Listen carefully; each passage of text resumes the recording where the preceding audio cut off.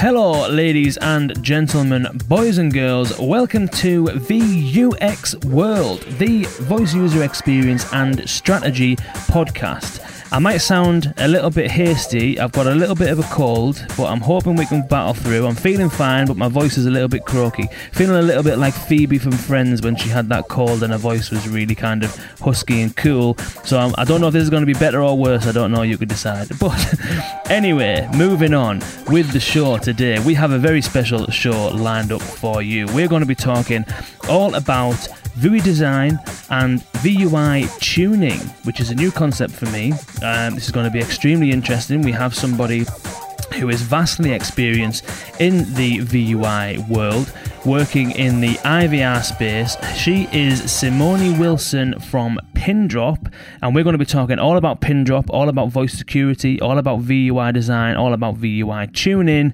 the differences and similarities between IVR and the kind of voice space right now, and a whole lot more as well. This is going to be an immense episode, ladies and gentlemen, boys and girls. This is VUX World.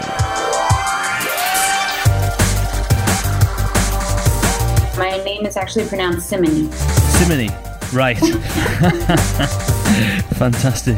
I'll edit that one out, then I'll go back and change that up. That's fine. I just wanted to do it like 10 times so you'd have to edit it every time. Yeah. Cool.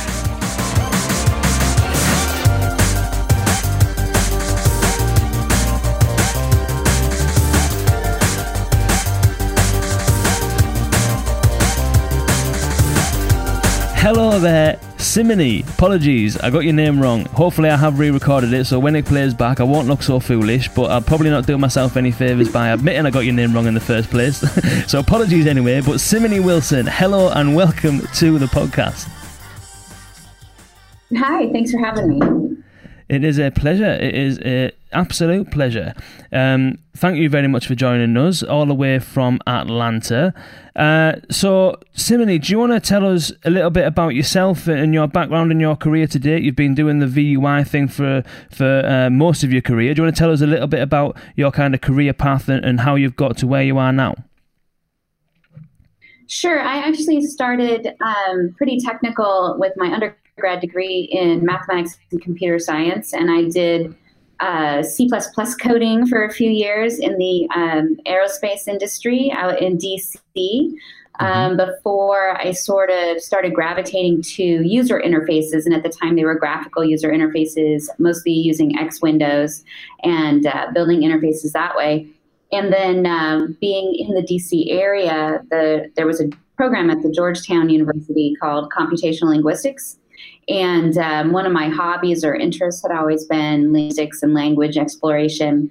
And at the time, my company would pay for you to go to school and anything that was remotely related to what you did on the job. And so I more or less got my master's degree there in computational linguistics just because it interested me and it was more or less free. So that worked out. I stayed at Hughes for a couple of years while I was getting my degree, and I actually did some time at Malibu Research Labs in California because that's the remotely related part of my program where they were actually doing research in talking to your cars, hearing the directions read back to you. And this was back, so it was in its infancy, any kind of voice devices. And that was interesting to me, but I wasn't maybe so much cut out for research, which is what they did out there. I've always been more of a person who wants to build something and get it into callers or users' hands and get that feedback, and so I can iterate and know I'm making an impact for the callers. So I moved into VUI design as my focus, to sort of broad spectrum of information retrieval, search engines, and machine learning and natural language understanding and all kinds of things, acoustic. But at the same time, there were some tools starting to be built. The early one I used was at the Oregon Graduate Institute, and it was an IVR design call flow sort of system. And I was really interested in that. It was very easy to use. And again, interact with the callers right away. You could build a quick demo system and call a number and interact, just on whatever the subject was at the time. So really from before I even finished my degree, I started building in tools like that. And I stayed with what's called VUI design or voice user interface design for what I guess ends up being decades. So I did a lot of IVR design work with various companies. I did startups and I worked at Microsoft, and I've worked for other big companies, small companies. I've contracted and worked on my own for years. But I quickly turned into doing tuning, as you mentioned. So for me, designing is necessary and interesting, and I like doing sort of usability studies and getting things designed. But in a lot of places, you end up just designing forever and you get really attached to the design. And when you hand it to customers, it can become really static and you ignore their actual responses.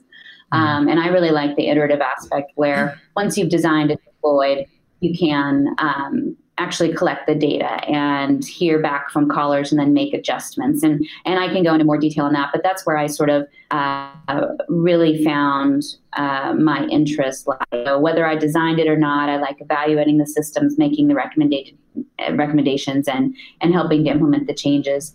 And just recently, last year, like you said, I'm at Pindrop.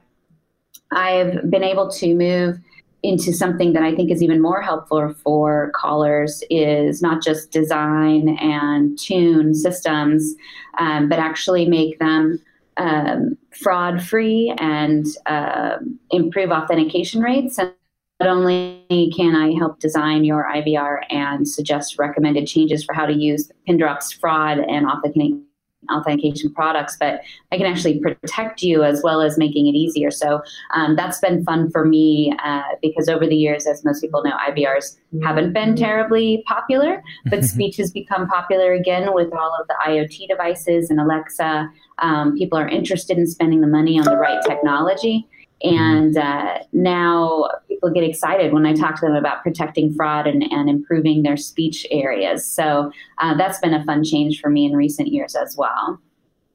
Cool. It seems to be, IVR seems to be having a renaissance. It's obviously a hugely widely used technology that's in the vast majority of call centers. So it's been around for a long, long time. And maybe it's just because I haven't come across it in terms of this side of it, but it does seem to be having almost like a resurgence. Would you say that's true? Like, I agree, and that's part of the exciting side for me, because like I said, when people would ask what I did before, and I would say, well, when you call your bank and you hear a computer instead of a person, and then you start to see their eyes roll in the back of their head, they want to tell you how they hate it.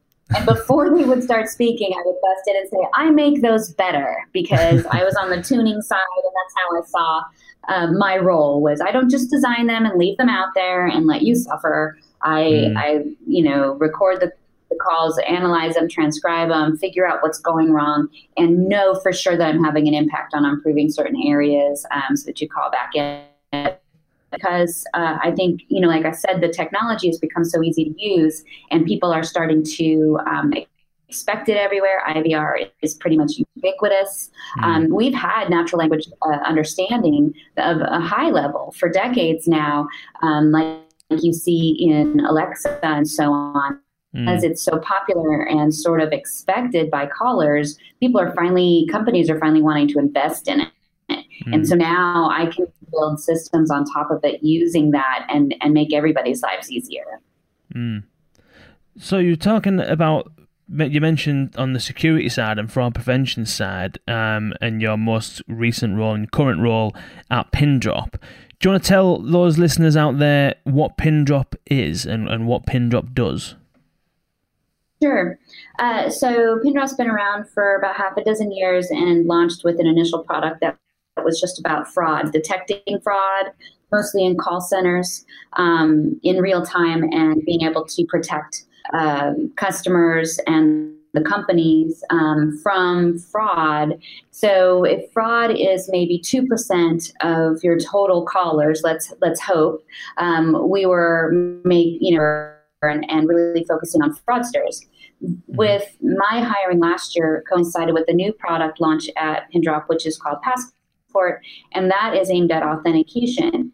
So it's really supposed to, in addition to a layering on top of the fraud protection, it's looking at the other 90%, 98% of your callers and making better, because not only do we know you're not fraud, we can now treat you better. And so your call is protected, but knowing that, why don't we improve your experience? And so not ask you as many questions up front, or give you access to higher risk transactions right on a phone call. And that's whether you're in the IVR or talking to an agent. It's an end-to-end system.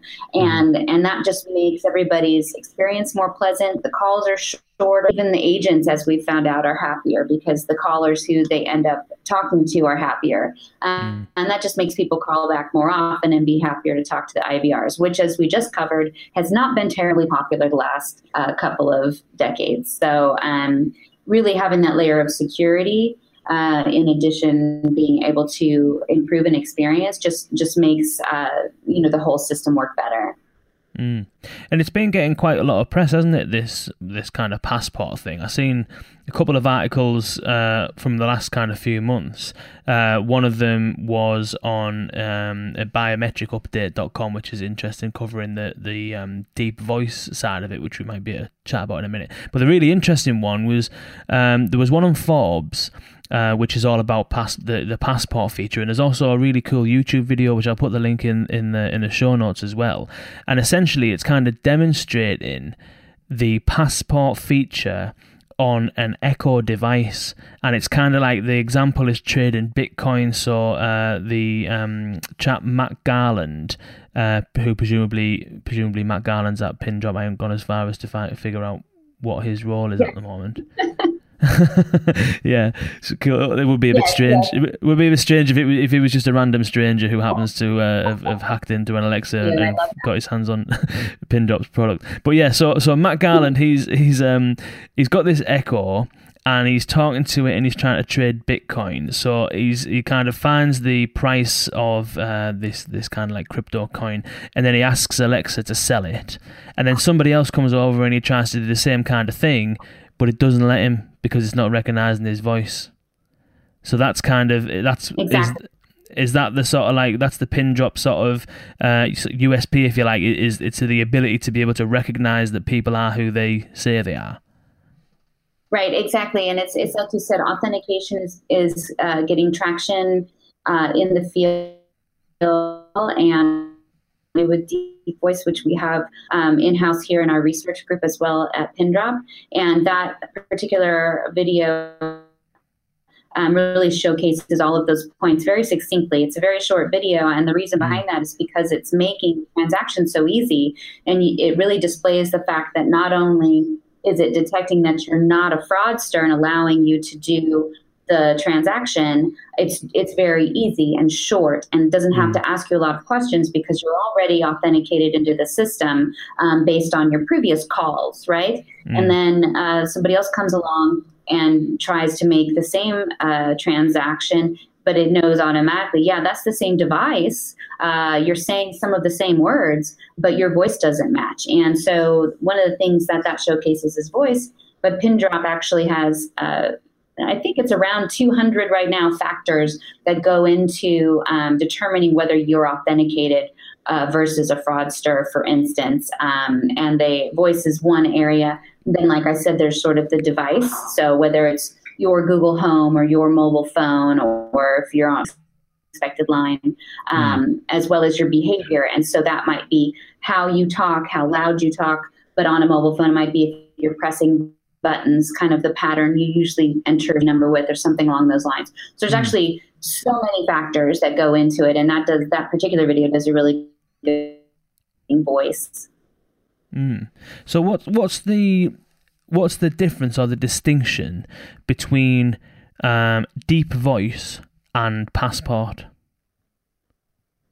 So Deep Voice is really one component of Passport. So Passport is really the name of our product. Okay. But authentication in general is what has the sort of, couple of hundred factors that go into it. And from a product sales perspective, the tools that go along with it, we kind of group them into the three areas: voice print, behavior print, and device print. And one of the biggest parts of the voice print is deep voice. And that's the in-house sort of research that we have. It's just on an Alexa device, there isn't as much of an interaction on any other level. You're not necessarily touching it, and the device present isn't as strong as it is with, say, a mobile phone. Okay, so that and one of the things about that because it was interesting, it was one of the, what was it? I think it was episode 4 of this podcast. We spoke to Jeff Smith, and it was all about conversational AI.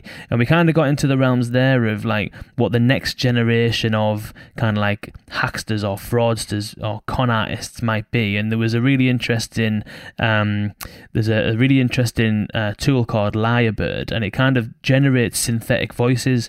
And one of Jeff's points was saying that, because the tools to generate synthetic voices are so sophisticated these days, if you were just to ring up a call center manually and play a synthetic voice, it's very easy to kind of fool people to believe that this synthetic voice is the real person. But the whole passport thing, that doesn't wash, does it?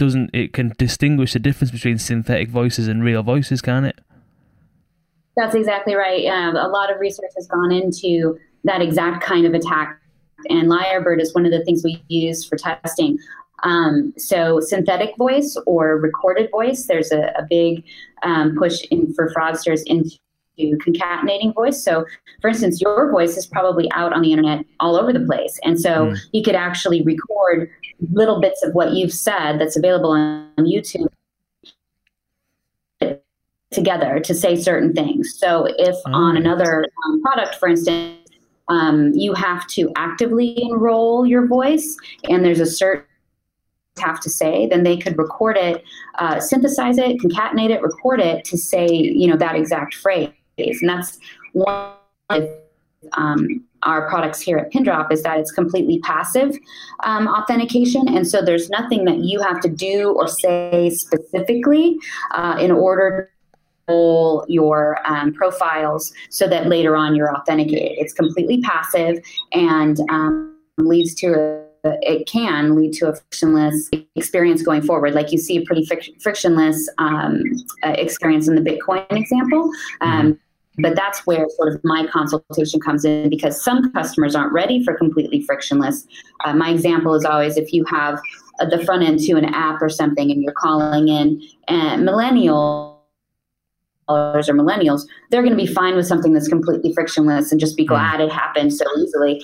But if you're working with an older group life insurance company, you might want to ease them in and indicate what's happening and saying, okay, I have recognized your voice based on last time when you called, and now I'm going to let you do this high risk transaction. But a lot of callers don't necessarily need that. So in consultation with our customers, I will provide exactly how frictionless they may want to go. Okay, that sounds really interesting. That, and is the Pindrop Passport product and all of this, the kind of authentication side, is that at the moment purely targeted in the IVR space, or has it kind of branched out into other areas? You've kind of mentioned and sort of said Alexa a few times. Is that an area that it's involved in at the moment as well, or an area that it's looking to get into? Where does Pindrop exist at the moment? Yeah. So Passport. Sorry, where does Passport exist?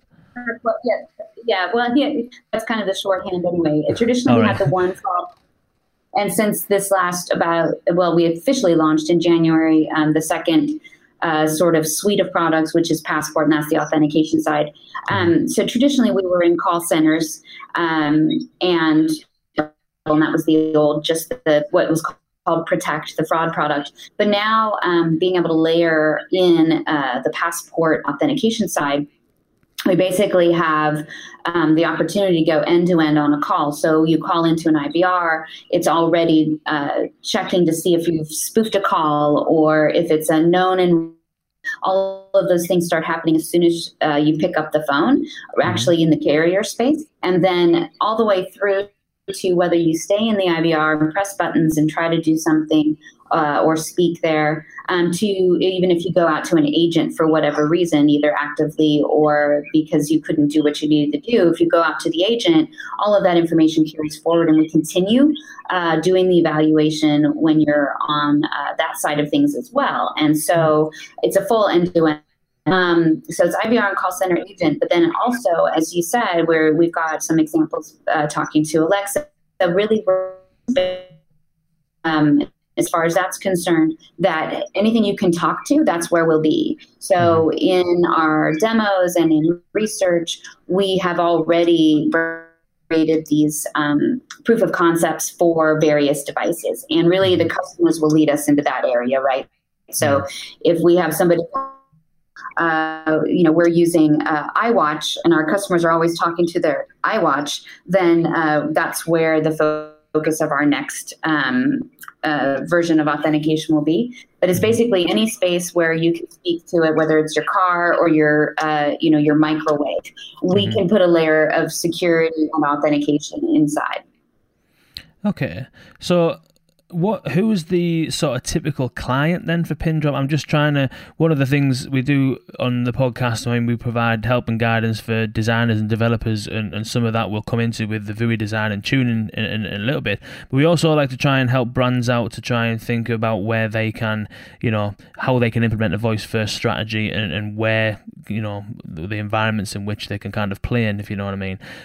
So what kind of clients would find this kind of technology useful, and what kind of transactions are the more kind of higher risk transactions? I'm presuming it's financial, but there may be other kind of areas. What's the kind of typical client for Pindrop? Yeah, so initially, obviously, the financial institutions are the most interested, and where we have our first versions, especially with authentication coming out. Anybody who has financial data, but then also anything that's healthcare related, right? Because there's a privacy issue. Your customers are very interested in keeping that information private. So it's not necessarily transaction based at that point. So those are kind of the first two layers. Retail is also a big player because they have your financial data as well. Your if you're a big retail company and you have your own credit cards, for instance, and even gift cards or rewards along those lines. We don't want somebody going in and ordering a bunch of things on your time. But really it does go, so those are the first sort of areas, the obvious places that you go in where they're coming to us and saying, hey, we need this, because as we've all seen in the news lately, there's been all kinds of data breaches, whether it's Target or other big companies. It's something that people are more aware of, and individual users or callers to those companies are worried. And so people are reaching out to us to try and say, okay, this is what we're doing. We're taking a step, and Pindrop is one of those steps. But even just recently, there are new spaces we're moving into. So interested in having their baristas talk to the equipment in the kitchen, if you can believe it. And so there's an issue there about who's authorized to the latte machine, and trying to pick it up in a noisy environment and make sure only the right people are talking to the right machines at the right time. So there's a lot of really creative ideas in that space. And every time somebody brings one in, we entertain it and kind of spitball that with our research and let that help guide us into the direction we're going. Cool.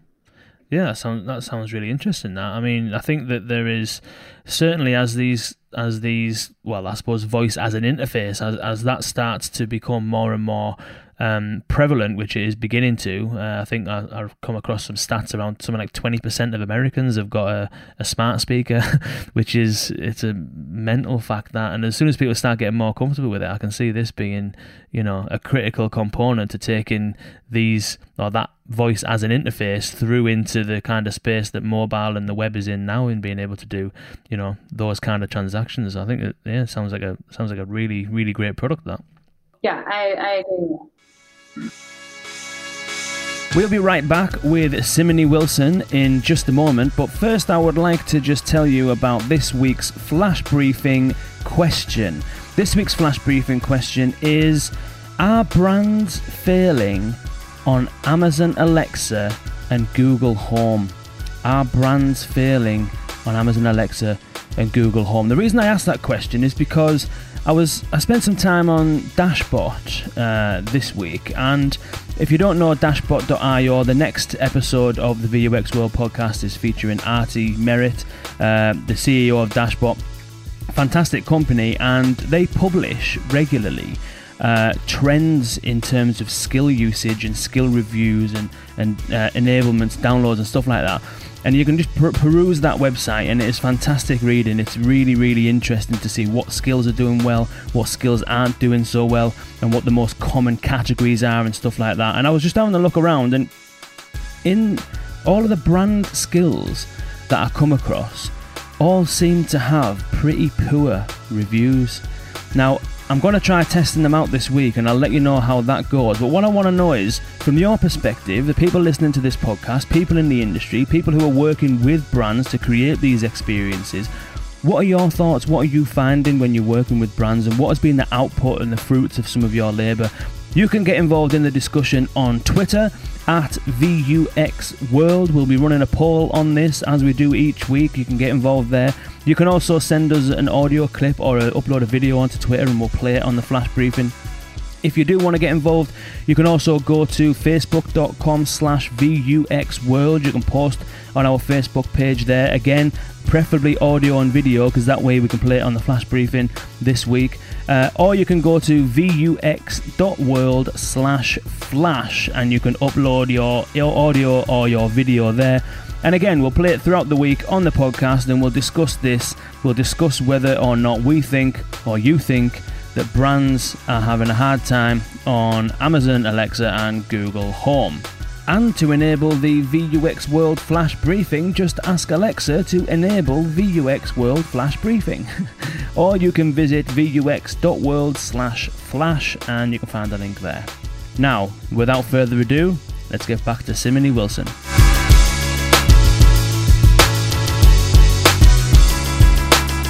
Let's kind of move on then. We've kind of covered a lot about your background and your career and the kind of different roles you've had, and from VUI design to tuning to now working more kind of on the customer side. And then we've covered Pindrop and what it is, what it does, looking at the passport and the security side, the authentication side, and what environments that can be deployed in currently and where you're looking to take it in the future. So let's move it on now to talk a little bit about the whole kind of VUI design thing, and specifically talking. Let's start with the kind of early IVR days and thinking about how when you were working at Microsoft or some of the roles that you had after that. When it comes to sort of designing for IVRs, how have things differed from or what was it like then, and then what is it like now, and how have things differed kind of throughout your career from an IVR perspective? I'm glad you asked that, because I hadn't really thought of it from that perspective exactly. But what came to mind as you were forming that question was that I feel so free now in my design. I feel, it used to be very restrictive and prescriptive. We were limited always, and you continue to be limited by what your customer, wants to do or is willing to do or is willing to pay for. There are so many years that I was designing IVRs or tuning and saying, this is where it's falling down. I would recommend you make these changes, and I know that it will help your callers. And then, they would say, no, we don't want to do that for whatever reason, whether it was financial or they thought they knew better. And so they would stay with the DTMF only, or press or say prompts, or having really long sort of warnings at the beginning about your call being monitored, and all sorts of things that we knew as best practices were bad for callers. And you can do only so much arguing and pick your battles, and that you're going to market, or that customer's market with something that isn't going to be as friendly or usable as it should be. And like I said, now, because of this sort of, like you said, Renaissance speech, they recognize that their customers are demanding a much more natural interface. And though it used to be too expensive, and so they refused to do it, Now they realize they have to. And then in addition, I'm working in that sweet spot where it layers the voice on top of security, and that's another sweet spot. They also know that customers are starting to demand because of all of these, leaks of security and all of that private information going out. So I feel a lot freer now when or collaborating on a design, whether it's using our tools or anybody else's. There are so many permutations of ways you can improve a caller's experience, and it's exciting to me to be able to promote that and see the customers really taking that input and saying, yes, I recognize the value in that. Let's do that. It's just not something I've been used to, so it's a lot more fun. I have a lot less limitations that way. Cool. And presumably the technology must have come along a long way as well. It has, in a lot of ways, but the capabilities and the neural networks, they were ready a long time ago, but they were expensive. And so really expensive, but they're more ubiquitous and they're being used more. And so they're quickly becoming cheaper. So in the past, it was more of it wasn't being implemented. And since it wasn't being implemented, it also couldn't be iterated on and improved. And designers like myself weren't able to really fully explore what we could do from a design perspective because there weren't many opportunities to do it. But now, it's like, hey, there's a while. It could do this before. But I'm glad everybody's coming along with it now. And just to clarify, you not just in that piece there, but beforehand, you mentioned that clients used to be quite happy to do DTMF only. Was it? What's DTMF only mean? So that's when you push the buttons on your phone instead of speaking. Okay. And so that's why I say the press or say. If you call and it says checking, press or say 1, and then a lot of times it was just press 1, and those are a lot of times a lot more annoying and longer and a waste of time and not fun to use. Yeah, that's probably what contributed to giving the IVRs the not necessarily glorious name that they ended up having, with the press 1 for this, press 2 for that, press 3 for the other, and working through that.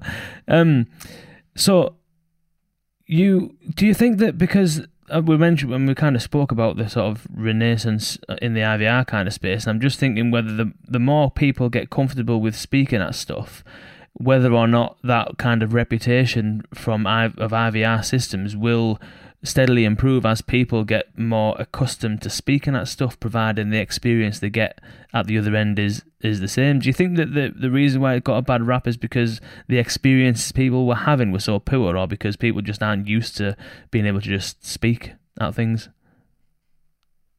Yeah, it was obviously a little bit of both, but it's. I heard a talk at SpeechTech a couple of weeks ago, and one of the things they said that stuck with me was that it used to be systems were built in such a restrictive way, such a very specific call flow. You had to say very specific things or press specific numbers. If you went outside that, it just wouldn't work for you. So in a way, the people calling in or talking to the systems had to adjust. And it's very interesting that it's turning the other way. The systems are so open-ended that now it's more based on what callers are saying. That data is being collected and used in machine learning to create intents. And so it's not so much that the callers or the users have to adapt to the system anymore. So it makes it more fun and easier to use. But as long as we're capturing that data and designing the systems to respond appropriately, then they don't even notice that difference. They just know they're having a better experience. So it sounds as though what's sitting behind some of the more advanced and sophisticated IVR sort of systems is fairly similar technology to what sits behind the kind of smart speakers in terms of the natural language processing and recognizing the intents and stuff like that. Is it roughly the same sort of technology behind the scenes? It is, as far as voice goes, very similar technology. It's really just different tools or different code that you're using. And so for me, for years, after you've built IVRs or any kind of product in a different environment, you're used to whatever the tools are. You know what the pieces are. A tool is a tool, and it's really about the design and having access to all of that. So the underlying technology is the same. They're just implemented. Cool. So we can let's kind of take a step back, and we'll kind of do two things. One, we'll go back to the time when you were designing VUI designs from the beginning, and then we can kind of advance that into the sort of like tuning area, because I think that's an area that's as I said at the beginning, really sort of overlooked in many spaces. A lot of people tend to spend all of the time doing a whole lot of upfront design and only having the budget to do the upfront design, and then as soon as they make something live, it's then, okay, that's live, that's that project done, let's move on. Whereas in actual fact, once it's live, that's when you actually start realizing whether or not it's any good, isn't it? So yeah, let's kind of go starting at the beginning then. So when you're kind of looking at, and it'd be interesting for people listening to this who are, lots of people listening to this will be focusing purely on smart speakers, for example, or purely on digital assistants or voice first kind of interactions. Whether that's on the business end or the consumer end. And I'm just interested to see whether or not, if we can go through the kind of process for creating an IVR-based journey, to see whether or not there's anything in there, and I'm sure there will be, that can be applicable across kind of all kind of forms of VUI design. So could you talk us through, when you were in that kind of space, doing that sort of role, what your approach was to designing some of these IVR experiences? Right. So initially, to design an IVR, you basically have to get all the business requirements right. So, well, what is it you're trying to achieve? What are your top 5 tasks? What is it you want to be able to do in the IVR? And then you got to look at the data that's available and how you're going to integrate with the data. So sort of designing that call flow level at a technical level, the design as far as prompts and the flow from a caller perspective, from a usability perspective, would be a layer that came after those initial discussions. And a lot that goes into at that point, once the bare bones technical stuff is established, it becomes, well, so what type of task is this? If it's a menuing task, or if it's a list task, if it's an information output task, depending on what it is that each task is trying to accomplish and the goals for it, how you're going to design a prompt.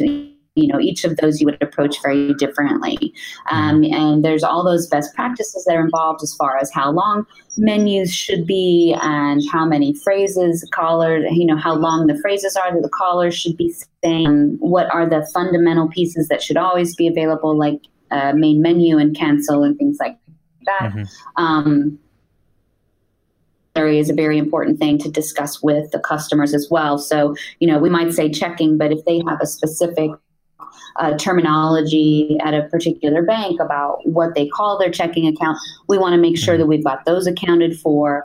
And then you start looking into the grammar side of things. So you want callers in the past, right, to say specific items, but you don't want to restrict them to just those 5 words. So you build out the grammar so that one word translates to 20 different words or 20 different phrases, so that you're catching as many similar phrases as possible. So in the old days, it was very speech recognition, automatic speech recognition, ASR based. And thankfully now we're moving into more of that natural language so that the intents are being gathered. And that has to do with all those corpus of what people have been saying, whether it's to that customer or to other customers you've had, so that you can group a whole bunch of things together and get the intent rather than matching specific words. And when I'm designing, you take all those, you do the happy path, right? So you just take all of that information and you say, okay, if they wanted to call in and get information off of their checking account, here's the beginning, middle, and end of that. And you design those pieces, the grammar, the specific prompts and figure out that vocabulary and how the data is going to be fed back and forth with your customer. But really, the majority of your time ends up being spent on what if they don't go down the happy path. It's sort of that 80-20 rule. 80% of your callers are going to get this right the first time if we've designed this correctly. But what's going to happen to the 20% who don't know what to say or say it at the wrong time or just don't understand the question or want to do something else? How are we going to handle that? And that's everything helpful, or when to offer them to go to an agent, or when to automatically go to an agent. All of that type of information is really where a lot of the debate ends up being, is handling all of those things gracefully. So you can only do so much of this design up to this point, based on best practices, based on previous customers in a similar environment, et cetera. As well as talking to your customer about what they think they know about their callers. I like to do Wizard of Oz studies along the way, which really in the case of what I used to do was just mock out those happy paths more or less, and then sort of sit across the table from a colleague or a family member and walk through the system would say and have them respond and sort of see what surprises are in store for you from somebody who doesn't know the system from a design perspective, because there are always surprises. Hammer out some of the things at an early sort of pencil and paper stage before you start doing something expensive, and then you have code. And then if you're lucky, there's an actual usability group at your company where they can invest in bringing in a few people that this with you before you launch. But that's all before you ever launch it the first time. And then presumably once you do launch it the first time, that's when the fun starts. For me, that's exactly, I always say, please break it. Like that's so much more fun for me, because columns always do something unexpected. And, I think some designers really like the aspect of being able to say, see, I got it right the first time, but that's just not real. I've seen that happen. In fact, you just can't get it right 100% the first time. So once you get that out to actual callers, there's a full analysis that can happen. And again, it just depends on what tools you have available, but it's both qualitative and quantitative. And so really, you do hear that up front, this call may be monitored or recorded. And the recording, usually in the case that I've worked with, is when you can transcribe. We're going to listen to your call and hear your pain and hear your struggle and hear your frustration. Be able to apply that. Listen to 5,000 phone calls, which was fairly typical to analyze a system, and transcribe all of these different points, question and answers throughout an IVR, whether it was focused on a certain area or end to end. Run analysis tools. I've done in-house tools. I've done leading industry tools. Again, it just doesn't matter. A tool is a tool, but basically then you can get statistics on how many callers are failing at a state. If they're failing, is it usually speech recognition that's the problem? Do they, where are they pressing 0, which usually means they don't know what they're doing. All of those statistics can be brought up. And so you can get kind of an idea right off the top and say, well, this state, 95% of callers are saying the right things and being successful. And so we don't need to worry about that state. But at another state, another question answer point, maybe event recognition. So you want to go in there and look at those numbers, what they're pointing to. And some of the first things that you can figure out is vocabulary based, right? So things you just did not anticipate callers saying that are actually legitimate answers at a particular question. It may not be a legitimate answer, or it may point to something else that it should be doing that it's not. So sometimes that just means you need to change the way the question is worded, but other times it means you need to add vocabulary or a whole new tab. And so those things are all fairly basic, low-hanging fruit. The first pass through, you can find those things fairly easily. They're repetitive. They happen everywhere, that type of problem. But there's usually one or two, just interesting, different things that are unexpected, and you have to change maybe low. Callers are all trying to do this way up here.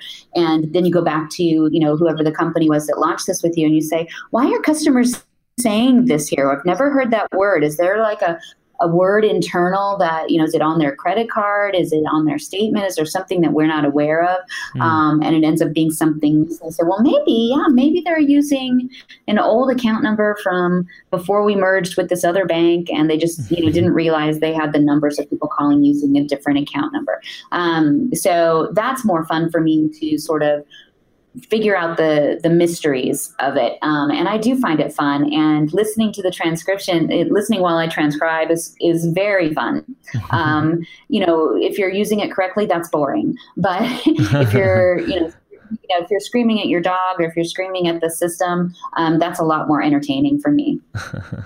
It's almost like, I think there's a ton of similarities in there from what you've said in terms of, the IVR space specifically, but then translate that through. Even an Alexa skill, for example, or a Google Home action, or an audio game, or anything along those lines that seem to be gaining quite a lot of traction amongst the kind of like voice first developer communities. That's all the kind of stuff that you'd be looking at doing to try and understand whether your kind of voice first application is doing the right thing as well, isn't it? Like looking at your failure rate, and unfortunately there isn't a pressing 0 option, which must give you a lot of insight where people are pressing 0.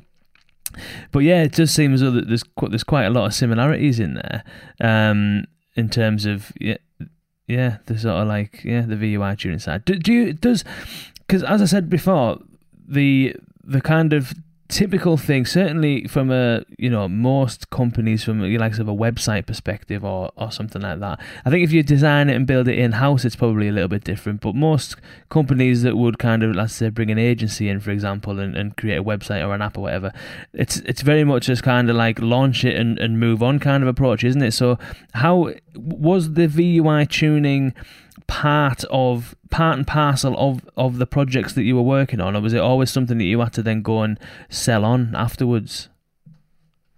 Yeah, you're exactly right. So it did follow very much sort of a website building model, whereas you might build the website and launch it and never revisit it. Well, that's a mistake already. It should be dynamic. You should be revisiting it. But various customers over the years just have that sort of, I already spent the money, it's functioning fine, let's move on to something else. And so we get that same approach with VUI design, and, launch a system and never, as long as it wasn't breaking, right? As long as they weren't getting obvious complaints that the agents or the data just wasn't coming through, then they would often just leave it. And that's why, one of the main contributors to why people hate IVR is because there just wasn't responsible maintenance and update. So for me, over the years, it's been, I've had the opportunity to evangelize about tuning. It wasn't always integrated into the sales cycle when I started doing it.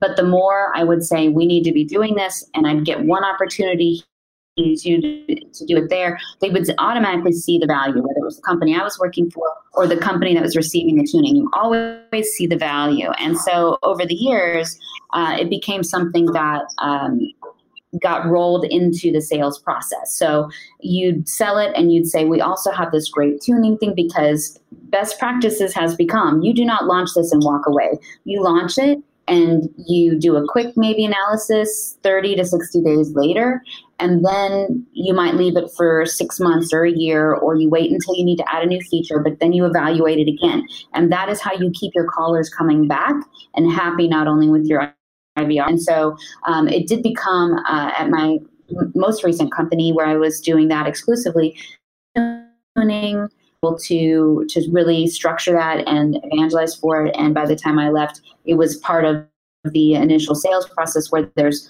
one initial tuning 30 to 60 days out that is included in the price. And then you can buy sort of these sign-on, whether it's a one-time six months later, or whether it's a regular maintenance thing. And it became a regular part that everybody was buying. So that made me happy.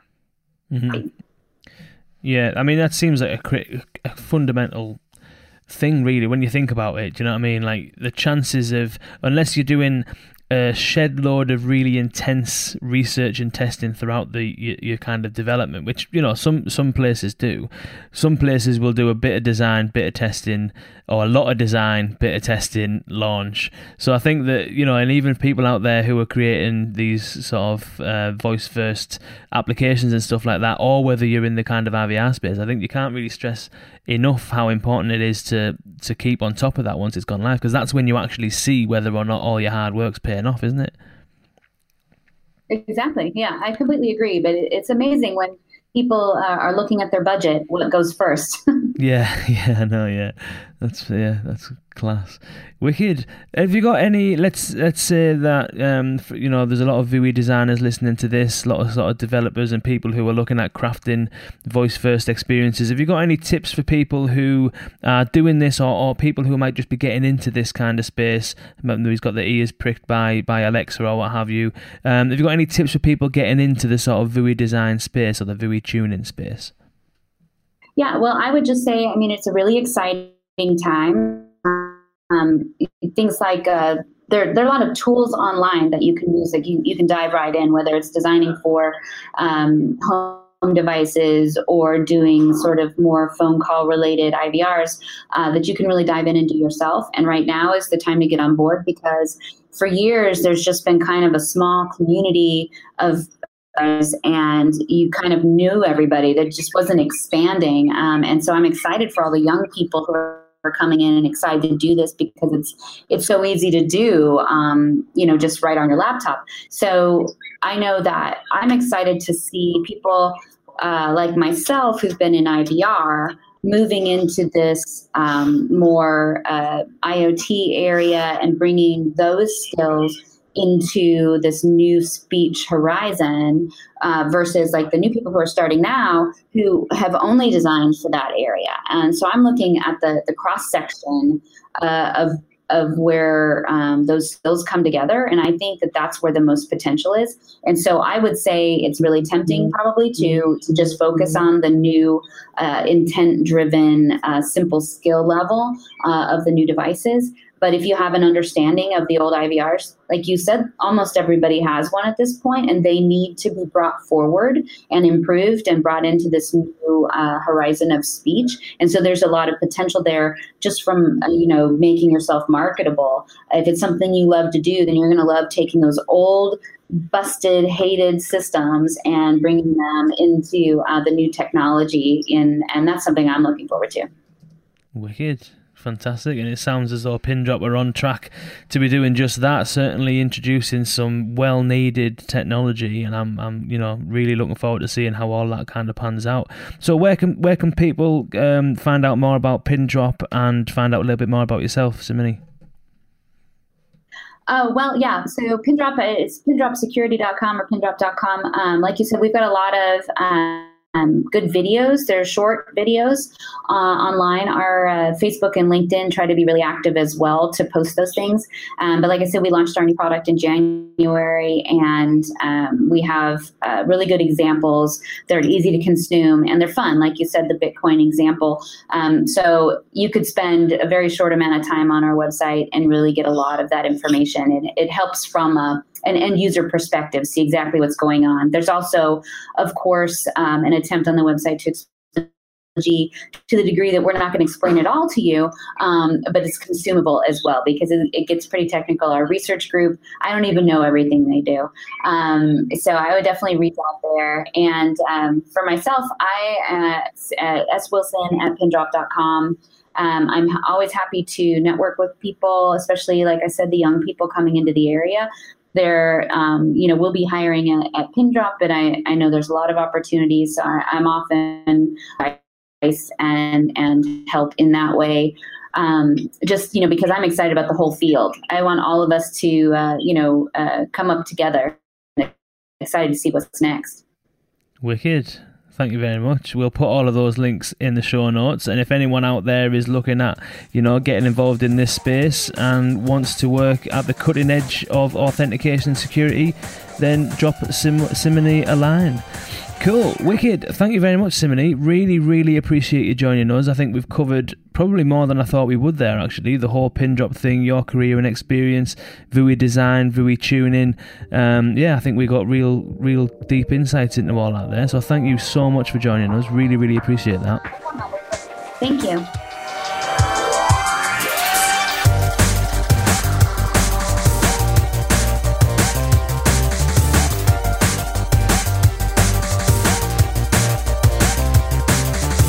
That was Simony Wilson from Pindrop. Fantastic episode that. I hope you enjoyed that as much as I did, because that was, I think that what I was hoping for from that was some of the similarities between IVR and other voice first devices and applications. And I think we covered that broadly speaking. There was lots of stuff in there around security. So the passport thing from Pindrop sounds as though it would fit, hand in hand with any voice assistant, regardless of device and format. Being able to prove that you are who you say you are via your voice assistant, I think, is a massively critical part that will really push this industry forward. So I do really hope that Pindrop are really pushing themselves into the Google Home and Amazon Alexa and Siri and Cortana space, because I think that would unlock quite a few doors. Lots of stuff there from Simony around VUI design, and there's lots of similarities again there in terms of looking at what your kind of top business needs are. That's arguably what you would do as a business if you were trying to create something like an Alexa skill or what have you. Or a customer service based virtual assistant. You'd be looking at trying to solve your main customer pain points, mapping out your user journey and that happy path. I've heard that spoke about quite a lot in this kind of space, and the ideal user journey, and then how you deal with people who don't quite follow that happy path, how you deal with those errors, the error recovery side of things as well. And then the tuning, the bit that people seemingly forget about, and I'm glad that Alexa does kind of push and reward people for keeping up the engagement and the constant iteration of skills, because that's where the magic happens, really. That's where you really learn what's what and what's working and what isn't, and how you can change things for the better. So it was really interesting to hear Simony's approach, and there's lots of similarities in there as well. So thank you, Simony, for joining us. That was an immensely interesting episode. Thank you everybody for listening. I do hope my cold hasn't been too irritating. I'll try and in the edit I'll try and kind of make it a little bit more better. But I do feel a bit like Phoebe. I don't know if you've seen that episode where she got a cold, she went and done some singing, and the voice was really croaky. Everybody loved it. She got a load of singing gigs, and then a cold went and everyone lost interest. So I don't know if that's going to happen here, where you're going to be really interested and gripped to your speakers with this croaky sounding voice, and then as soon as our voice goes back to normal, I'll probably feel the listenership drop. But anyway, never mind. Thank you very much, Simony, and thank you all for listening, and until next time, see you later.